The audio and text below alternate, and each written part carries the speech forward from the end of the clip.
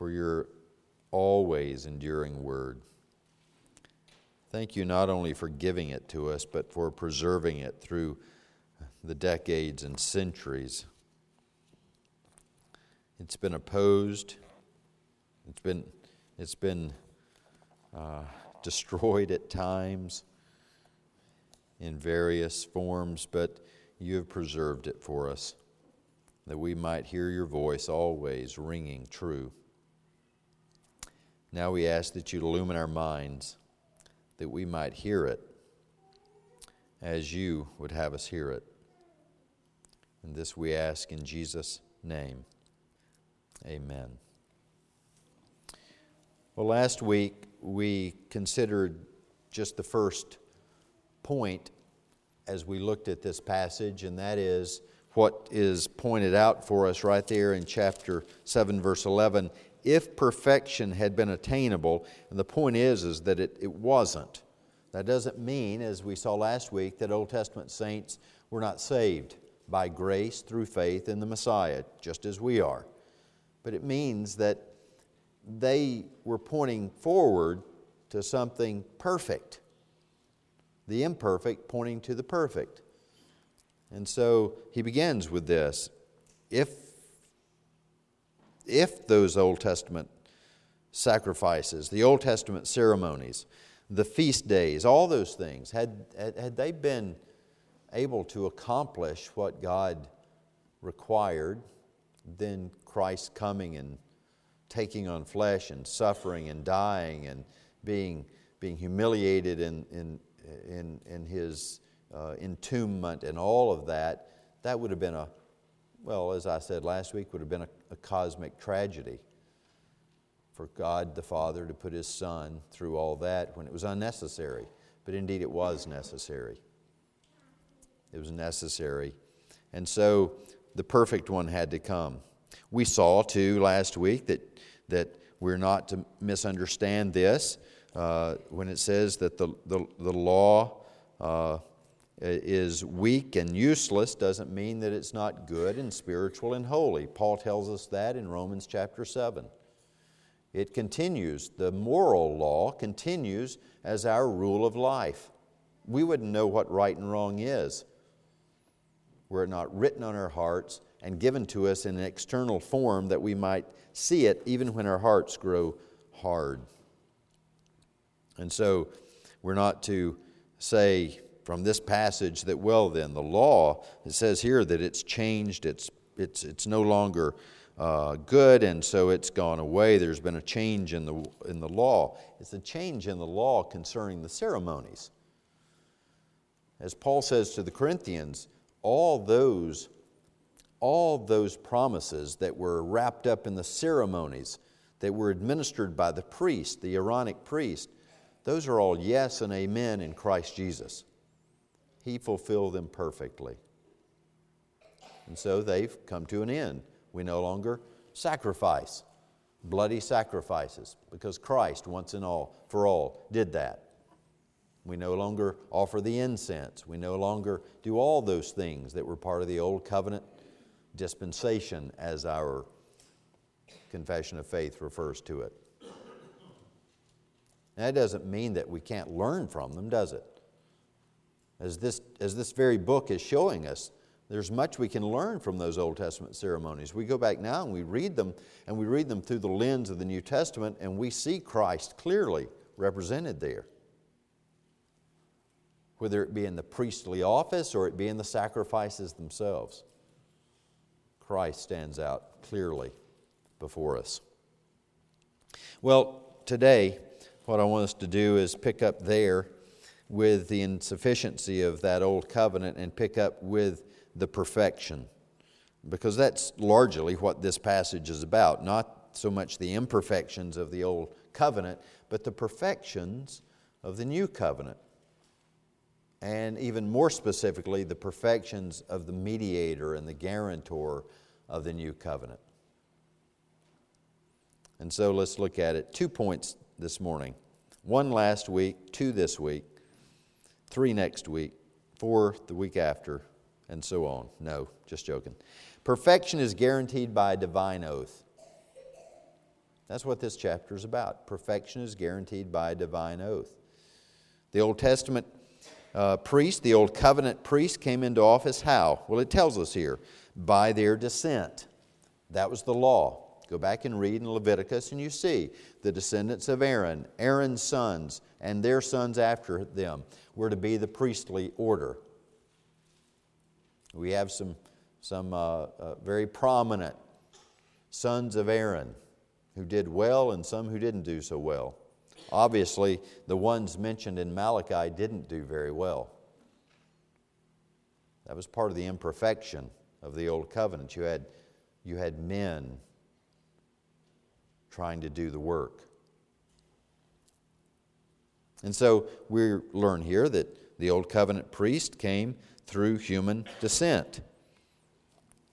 It says in verse 20, it was not without an oath. That is, the new better hope is not without an oath. And that's so where we come to. With the new covenant priest, when he came into office, it was not because of descent, human descent. He was not born. In fact, we're told here that he was of Judah. He was not of Aaron. He was not of that line. And we're even told here that, and Moses said nothing about that. In other words, this is part of what sets Christ apart. He's not like Aaron and his sons. He's not even in the lineage of Aaron and his sons. See, if you'd asked Nadab and Abihu, both before, well, I guess you could have only asked them before they made that awful sacrifice. But if you'd asked them, what gives you the right to stand here and to offer these sacrifices? They would have said, I'm in Aaron's lineage. And Moses said that's how you determine a priest. But that's not the answer Christ would have given. Notice what it says here. On the one hand, a former commandment set aside, verse 18 says, because its weakness and uselessness. But on the other hand, a better hope is introduced, through which we draw near to God. And it was not without an oath. For those who formerly became priests were made such without an oath. That is, because of their lineage. But this one was made a priest with an oath. But not just any oath. Did you notice that? Notice immediately that the author to the Hebrew church says, for it is witnessed of him, you are a priest forever after the order of Melchizedek. And then a few verses lower he says, this one was made a priest with an oath by the one who said to him, the Lord has sworn and will not change his mind, you are a priest forever. So that's the basis for the writer to the Hebrews to say that Christ's priesthood is one by oath, not by lineage, not by natural descent. He's one after the order of Melchizedek. Simply been declared by God, this is the one. In this case, he's the Son. Remember the early chapters of Hebrews? What is it that makes Christ so different? Well, to summarize, He's God. That's what makes Christ so different from everyone else. And that's why He can be the better everything. The better prophet, the better priest, the better mediator, the better guarantor of a better covenant. Because He's God. Not because He just was a better man.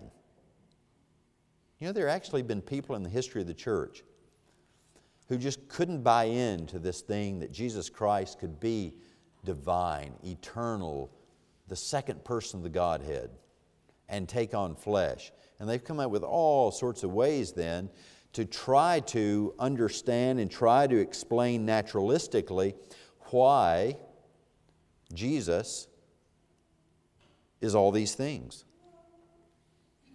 And the bottom line is this. It can be summarized with the adoptionist view back in the early church.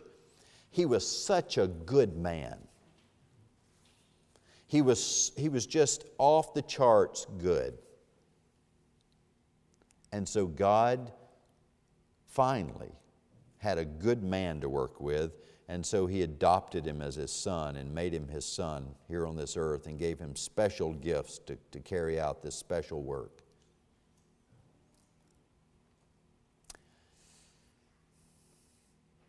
The problem is that the Scriptures don't agree with that, and your experience wouldn't agree with it either, because that would assume that there must be every once in a while really good people. I mean, just off the chart, exemplary, morally perfect people. And your experience is counter to that. Even in your own mirror. Even in my own mirror. And then, of course, the Bible backs our experience up, doesn't it? There is none righteous, not even one. There is none good. None who seek after God. No, Jesus Christ is declared here by oath to be the priest forever, because He's the Son of God. So from chapter 1 to chapter 7, the message is largely the same. Everything He is, everything that he becomes and does in His earthly life, and everything that He is doing for us right now is because He is the second person of the Holy Trinity. And it's His intention to save all His people from all their sins. Utterly. To the uttermost, as the ESV translates it. Listen. Let's not miss the author's citation here. Again, chapter 110 of the Psalms, verse 4. It's the Lord who has sworn. He's calling people to witness what He asserts. That's an oath. Our confession is helpful here. It defines an oath. Let me just read it for you.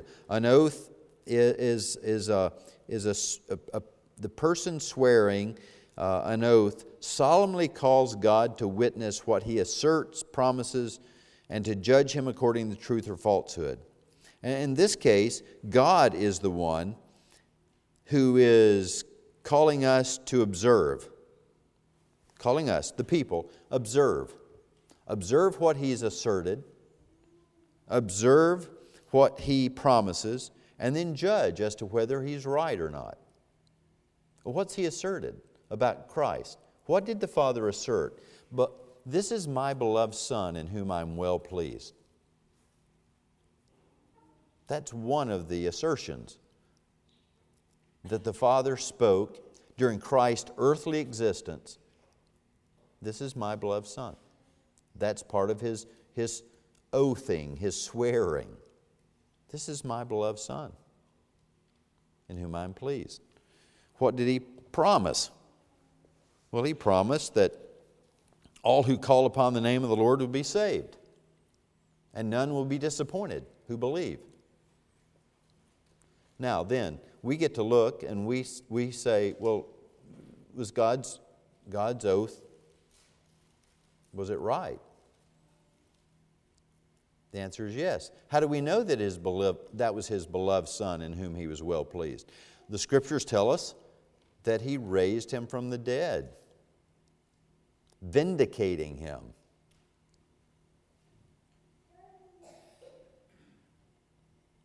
And then the testimony from history is that He saves people.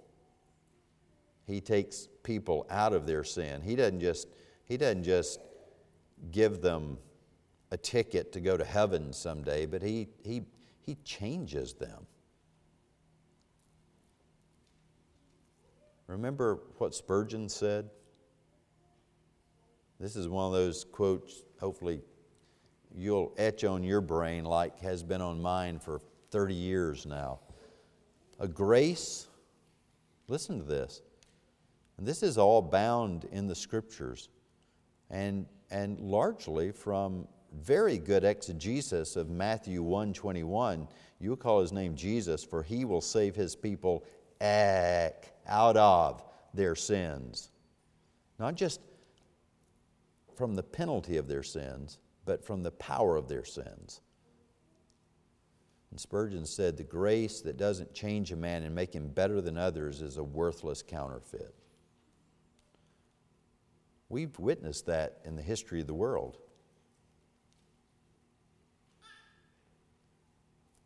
Yes, God's taken covenant children and saved them in their homes, brought them up in the nurture of the church, and they've grown up to be good and godly citizens of this world and of the church, servants of Christ. But He's also gone out there in the world and taken some John Newtons off of the slave ships and changed them radically.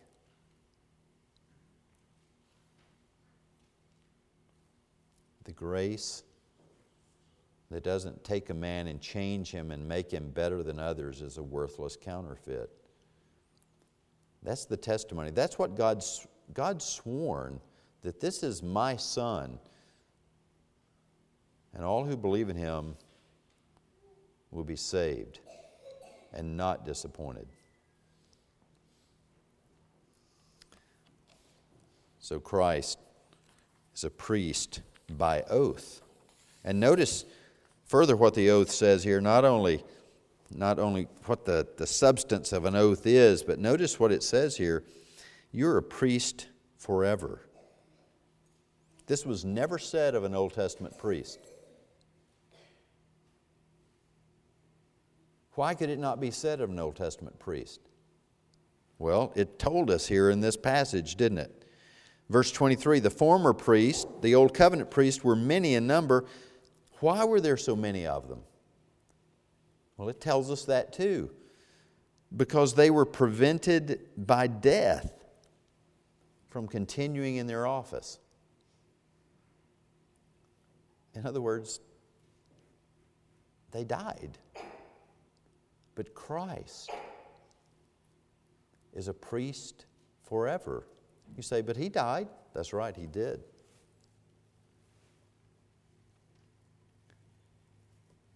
But on the third day, He was gloriously resurrected and is seated at the right hand of God the Father Almighty, where He continues forever, verse 24 says. This is a permanent priesthood.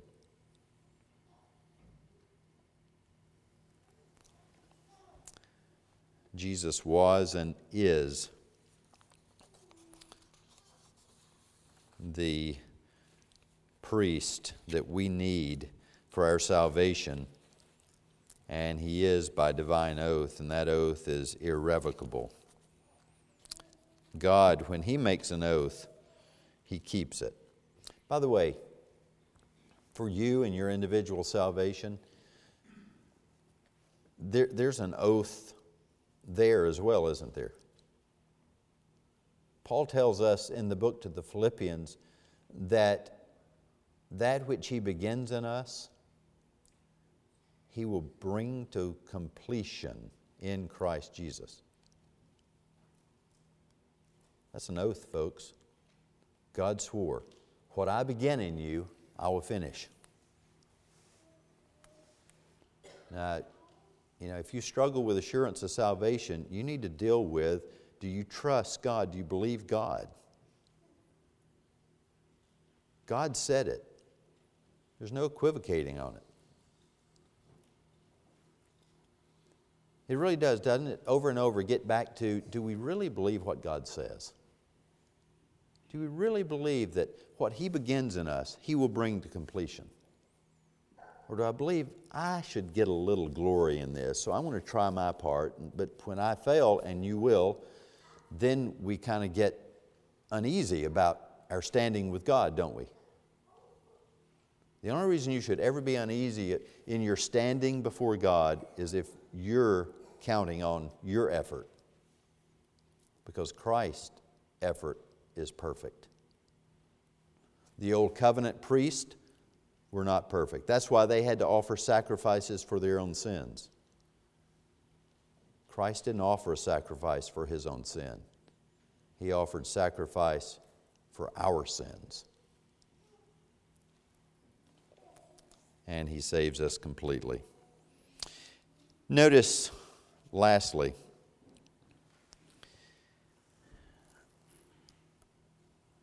that His salvation is grounded in His perfection.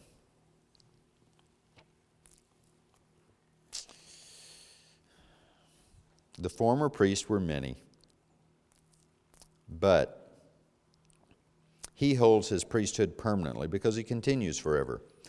Consequently, He's able to save to the uttermost those who draw near to God through Him. We saw that last week. Earlier in the passage, similar, we looked at John 14:6, that if you're going to come to the Father, you have to come through Christ. And He always lives to make intercession for them. Isn't that remarkable? Christ always lives to make intercession. What does that mean? It means He's interceding for us. He did this on the earth during His earthly ministry. If you go and look at the Lord's Prayer, not the model prayer, but the Lord's Prayer in John 17, Jesus told His disciples then, and told His Father, in fact, as He was praying, I pray for my people. I don't pray for the world. Even then He was interceding for His people. And even now He intercedes for us.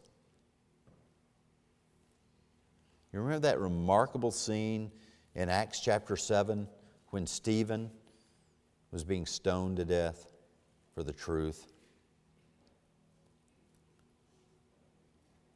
And Stephen looked, and there at the right hand of the Father he saw the Lord.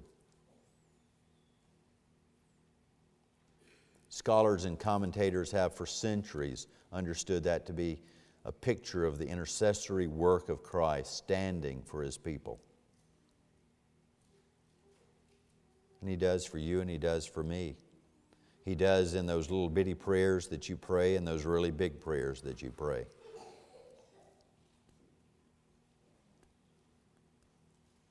That's the reason we have any hope that the Father hears us, is because the Son intercedes for us. You say, yeah, but I'm not even sure my prayers get that far. I'm not sure they reach the right hand of God the Father in order for the Lord Jesus to hear my prayers. That's okay. The Lord Jesus Christ took care of that too. Right? He said, I'll give you my Spirit. And what's one of the works of the Spirit? Is to take our pathetic groanings and communicate them to the Son, to the Lord Jesus Christ, that He might intercede for us and we might be saved completely. You see, this is part of His ongoing. Folks, listen to me. J.B. Phillips was right a long time ago when he said we have to be very careful not to think about God as an old man. Because the Scriptures define Him as ancient. And because the Scriptures define Him as having white hair. Phillips says, don't fall into the trap to think He's old. Because typically when we think of people as being old, we tend to think that they don't understand anymore. You know, they're a different generation. They're out of touch. We also typically think they're hard of hearing, so they probably didn't hear what we said. Did you hear what I said? You can't afford to think of God that way. You can't afford to think of Jesus Christ in the past tense either. You cannot just think of what Jesus did for you past tense. You need to be every day marveling at what Jesus Christ is doing for you. Did you notice what it says here? It says that He is able to save to the uttermost. Why? Since He is always living to make intercession for you. Isn't that not just remarkable? That your Savior listens. He hears everything you say. That's one of the reasons that passage is very sobering, that tells us that every idle word will be brought back to our memory one of these days. We need to be careful what we say. He hears us. Let our prayers be as they ought to be to the Lord.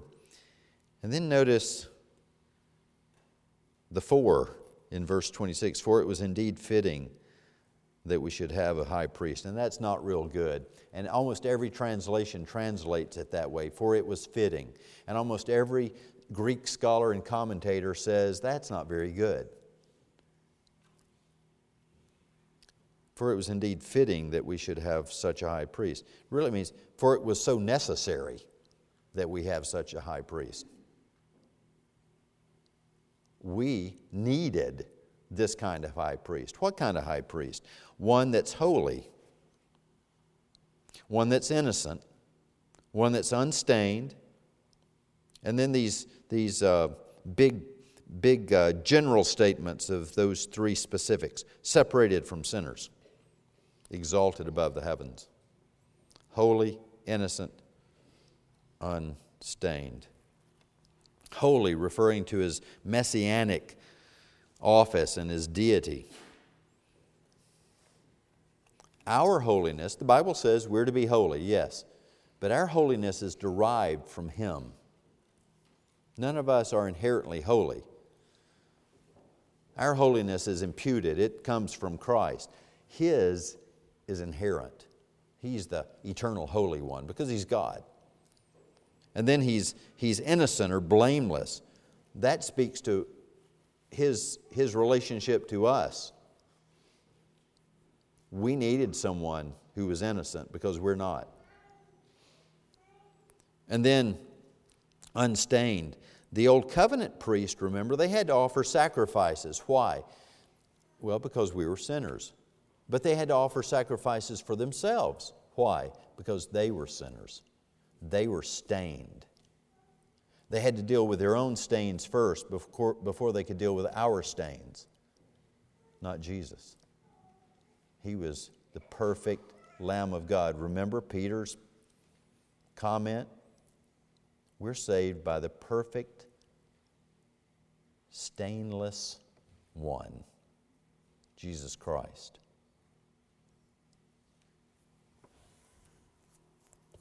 Listen.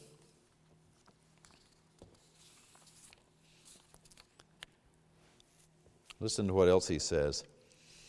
He has no need, like those high priests, to offer sacrifices daily. Now I need to comment on this because somebody's going to come up afterwards and say, you know what? In the Old Testament, the priest didn't offer daily sacrifices except during the Week of Atonement.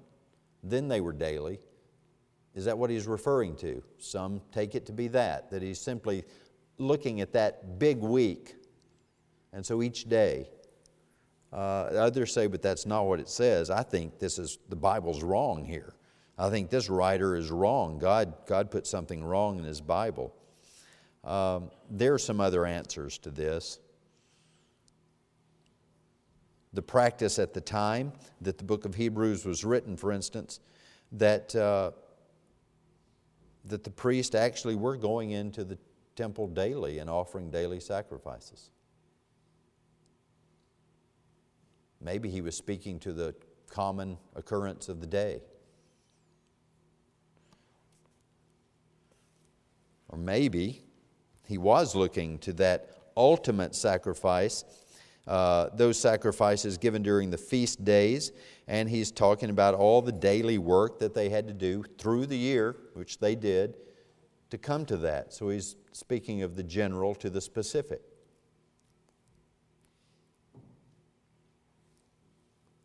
First for His own sins, then for those of the people. Jesus has no need of this. However you're to understand that. No need of this, since He did this once for all when He offered up Himself. Jesus said, I lay down my life on my own. That was a priestly statement Jesus was making. That was not just simply Him saying to the people around Him at the time that you're not going to take me to the cross one moment before I want to go. Although that was true too. But that was Jesus, just as He was talking about the lambs, the sheep knowing His voice. He was talking in a shepherd, priestly relationship there. Here He's talking in that sense, and here it's fleshed out. He did this once for all when He offered up Himself. Focus on the once for all, folks. There is no need for continuing sacrifices, whether of the Old Testament sort or any sort.